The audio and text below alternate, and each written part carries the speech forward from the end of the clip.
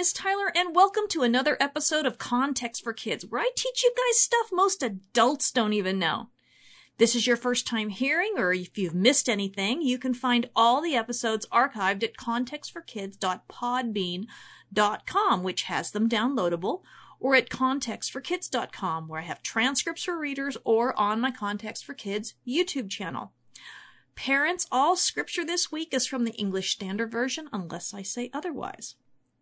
Now, last time we visited with Cain and Abel, God was trying to reason with Cain because Cain was totally headed in the wrong direction. He and his brother Abel both made offerings, which are different from sacrifices. Abel offered one of the firstlings of his flock, and Cain offered some of his harvest. Now, both of these kinds of offerings are perfectly acceptable, animal and grain, as we will see when we come to the book of Leviticus. We're never told why God didn't approve of Cain's offering, but we did talk about a few possibilities. Of course, what's most important is that God just didn't try to shut Cain out and give him the silent treatment. God went to Cain and talked to him about the problem and told him that everything would be totally okay if he would just do what he knew was right. So obviously God had told them before that this is what was expected of them. Unlike the false gods of the ancient world, God let his people know what was right and what was wrong, what he does and does not like. The gods of other nations, well, they had no version of the Ten Commandments, and they were imaginary anyway, so they couldn't tell anyone what they wanted anyway. When things started going wrong in a person's life, that person would start to freak out, wondering which god they'd ticked off and what on earth they had done because there were no written down standards. I am so grateful that our God gave us commandments so that we can know when we are doing wrong. What a relief to not have to play the guessing game. That's just one more of the many reasons why God's word is good news for the world. It's good news not to have to be all scared wondering which of 1,000 gods might be angry at you for who the heck even knows what reason. So, what's Cain going to decide to do? He's angry. He has a choice. He can fess up and admit he was wrong and take the blame and do better, which is really all God's asking. Or get angry at God, or lash out at someone else maybe? Let's see what he chooses. Now we're still in chapter 4 of Genesis, and starting in verse 8. Cain spoke to Abel his brother, and when they were in the field, Cain rose up against his brother Abel and killed him. I mean, great googly moogly, right? Cain walks up to his brother Abel, and they're talking. It doesn't say what the conversation's about. It doesn't say that they were fighting or yelling. It doesn't say that Abel's making fun of Cain and his offering. We literally know nothing except that they were talking, and then, quick as you please, Cain kills Abel. What the heck are we supposed to think about this? It's another one of these annoying stories where we want to know about a million things and the Bible doesn't tell us. It's like we're on a need-to-know basis, and evidently God doesn't think we need to know.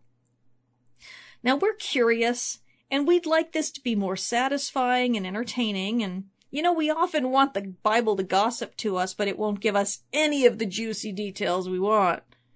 But when we shouldn't gossip, of course, or listen to it. But 1 minute they're in the field, and the next minute Abel is dead. We don't even know how Cain killed Abel. And these questions have been driving people crazy for thousands of years. During the few hundred years before Jesus was born, and ever since, people who love the Bible have written fictional stories about what they think happened. Because we don't like a hopeless mystery.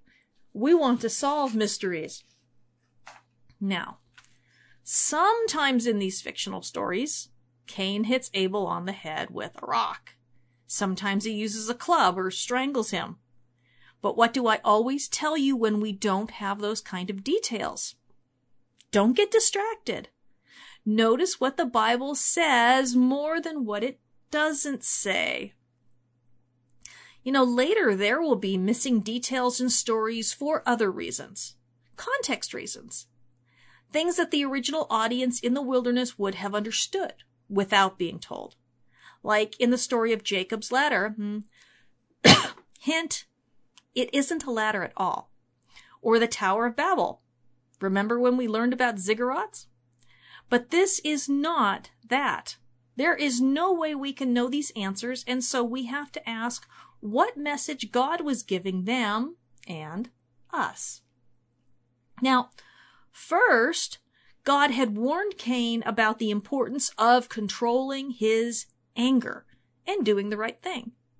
God told Cain that if he didn't do what was right, his sinful desires were going to pounce on him like a lion or a wolf, and then there'd be trouble. But God also told Cain that he had the power to overcome his anger and sin. Although we saw God talking to Cain, we don't have anything about Cain answering God in return. And that's a big red flag right there. Big warning sign. Cain didn't take God's loving advice. He didn't think about how special it was to have God talking right to him and what a great thing that was. All he knew was that he was angry about his offering not being accepted, and instead of talking to God, he talked to his brother instead. We don't know what happened. We don't know if Cain went to Abel with plans to kill him or if it just happened. What we do find out later is that he doesn't seem to be very sorry about it. But he does end up feeling pretty sorry for himself. Can you imagine being angry enough with a brother or sister to kill them and not even feeling bad about it later? That's pretty cold. And this story is just cold. Bam! Abel's dead. And it would appear that Cain went back to his normal routine. Now, this wouldn't have been a made-up story either, because you don't really find stories in the ancient world about brothers killing each other. And really, you don't even see a lot of stories about brothers fighting either. In this sort of culture, family was more important than anything else. You didn't grow up and move away like people do now. There were no phones, no texts, no email, and no mail for that matter. If you left, then that was it. Family was forever, and you had to protect one another from outsiders, so this story would have been very shocking. Verse 9, Then the Lord said to Cain, "Where is Abel your brother?" And Cain replied, "I do not know. Am I my brother's keeper?" Oh, no, he did not. He did not just talk back to God with a flippant, disrespectful, and not to mention lying response.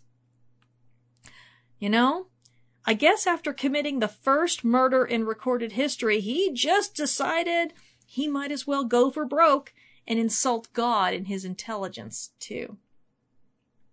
Now, this is a good life lesson.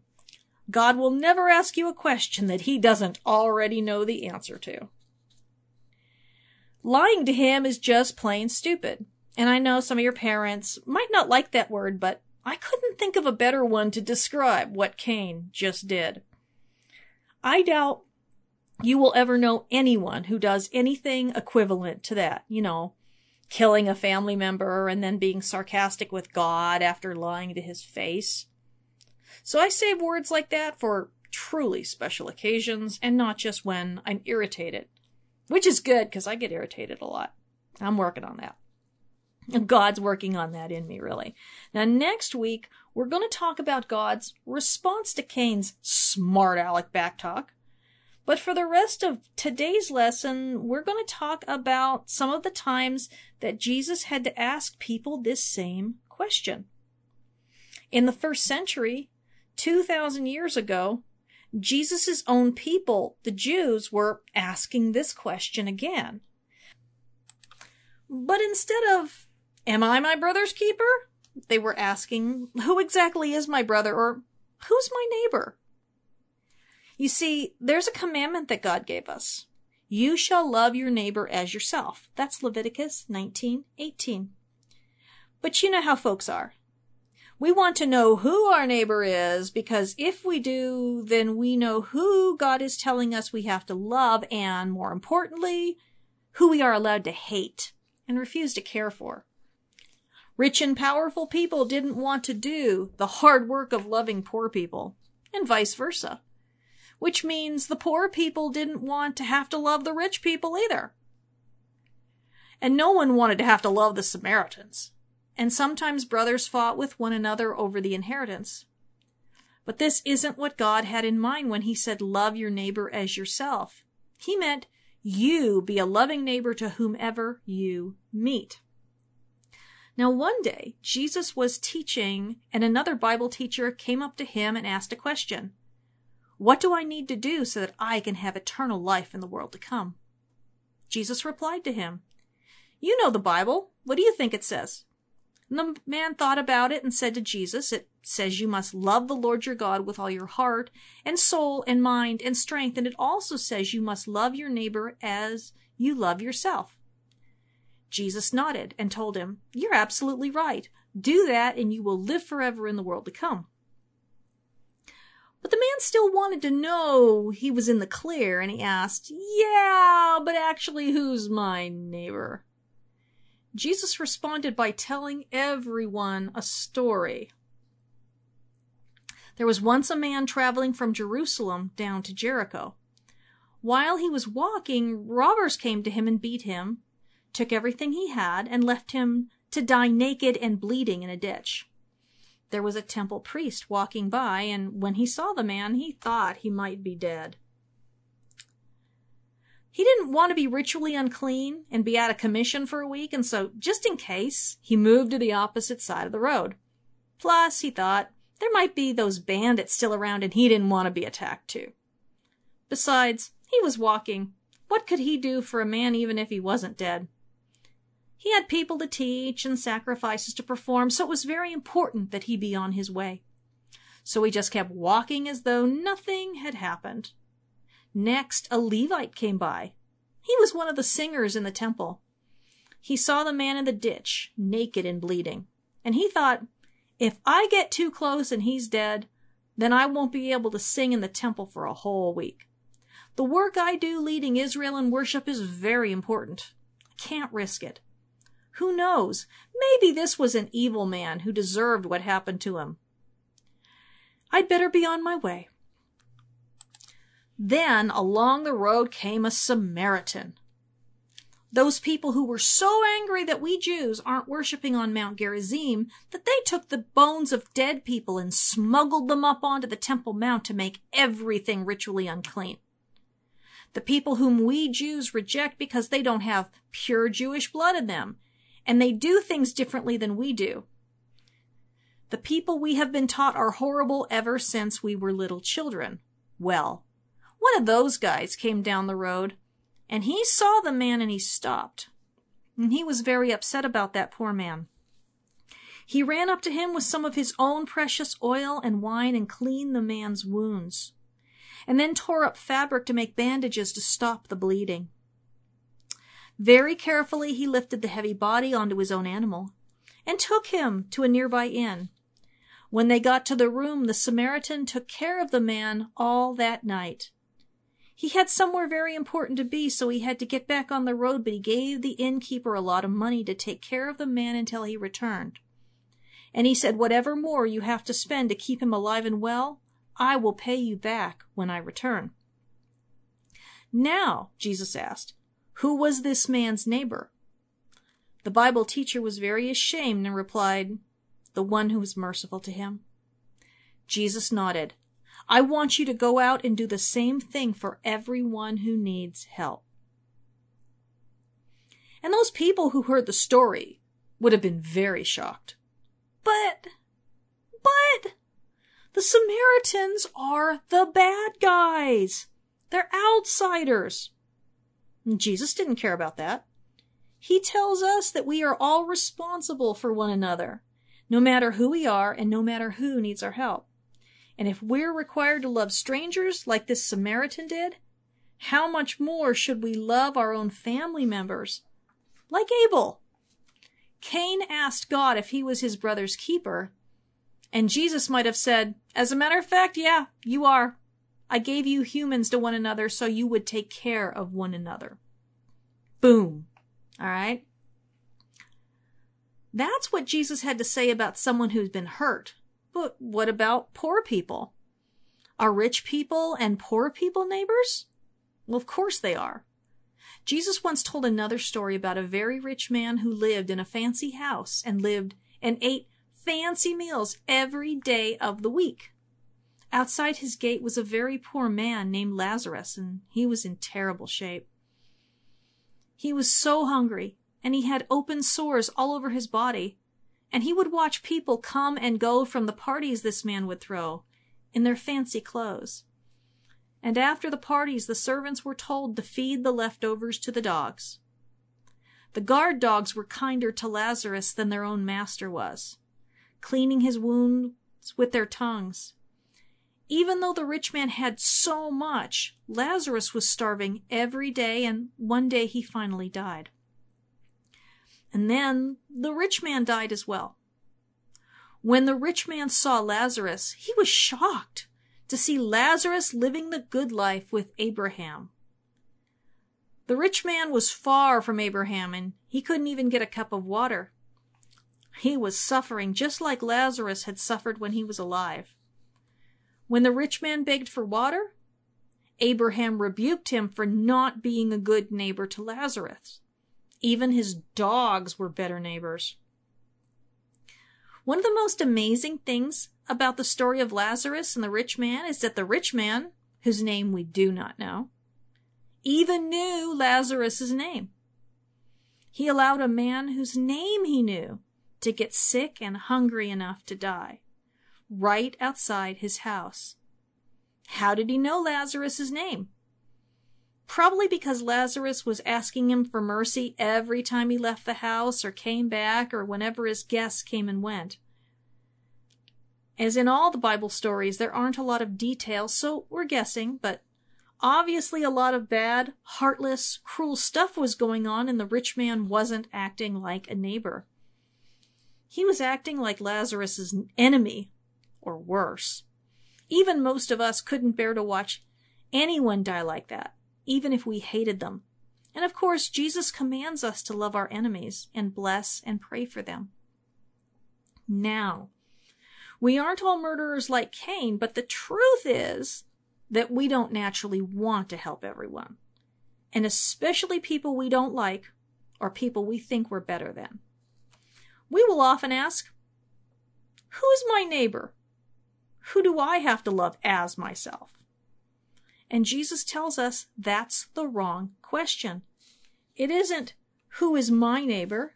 It's, who am I going to be a neighbor to? And it might be hard for you to imagine walking past someone who might be hurt or dead on the side of the road. But when Jesus walked the earth, that wouldn't have been strange at all.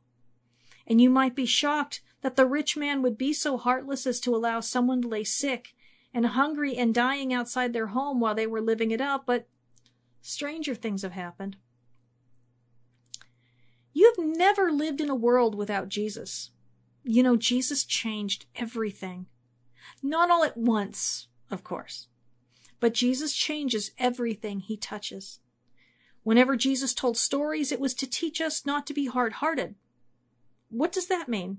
To be hard-hearted? Well, a soft-hearted person is someone who cares very deeply when other people are hurting. Soft-hearted people are generous and want to show God's love to everyone because they listen to him and want to be like Jesus. The more they care for others, the softer their hearts become. Hard-hearted is the opposite of that. Hard-hearted people only care about themselves and what they want and what they think is right. When we won't listen to God, the Bible says that we are hardening our hearts. Like Pharaoh when he kept refusing to let God's people go out of Egypt. He thought he was a god, and so he figured he didn't have to listen to the God of the Hebrews. How awesome could they be if his people were slaves anyway? And I know that seems shocking, but that's how pagans used to think about things. If my people take your people as slaves, it's because my God kicked your God's butt and your God went crying home to mommy. So, Pharaoh didn't listen to God. He hardened his heart against what God was saying and did exactly what he wanted, even though the consequences got worse and worse. The temple priest's heart was hardened too, in Jesus' story. So he left the beaten man by the side of the road. And the Levite did the same thing. The rich man's heart was very hard to Lazarus. And they all did that even though God's word told them to love their neighbors as themselves. Well, that's what Cain did too. Cain was hardening his heart by not listening to God's warnings. At first, the only consequence was having his sacrifice rejected and not accepted because he didn't do what he knew was right. But now, because he didn't listen and got angry, his brother is dead. When Pharaoh was hard-hearted, a lot of people got hurt. Not just him. When Cain was hard-hearted, his brother was murdered, which of course would have hurt his parents terribly as well. And you might be asking how a heart can become hardened and how they had such a strange expression. Well, in the ancient world, they didn't know that people thought with our brains, okay? They believed that whatever part of their body felt strange when they were thinking certain things or worried or angry, that's where their thoughts came from. By the time Jesus was born, they knew what brains are for, and so Jesus talks about not only about hearts, but about minds too. Being a hard-hearted person means that we're setting our minds and our willpower against what God wants. We're deciding to do what we want and not what God wants. That's what will means. Our determination to do what we want in order to get our own way. God's will is similar. God's will is his desire for things to go on earth the same way they go in heaven. God's will is for everyone to love one another and to obey him and to believe that Jesus is our King who died for us. God's will is for us to do things his way so that things will be good for everyone.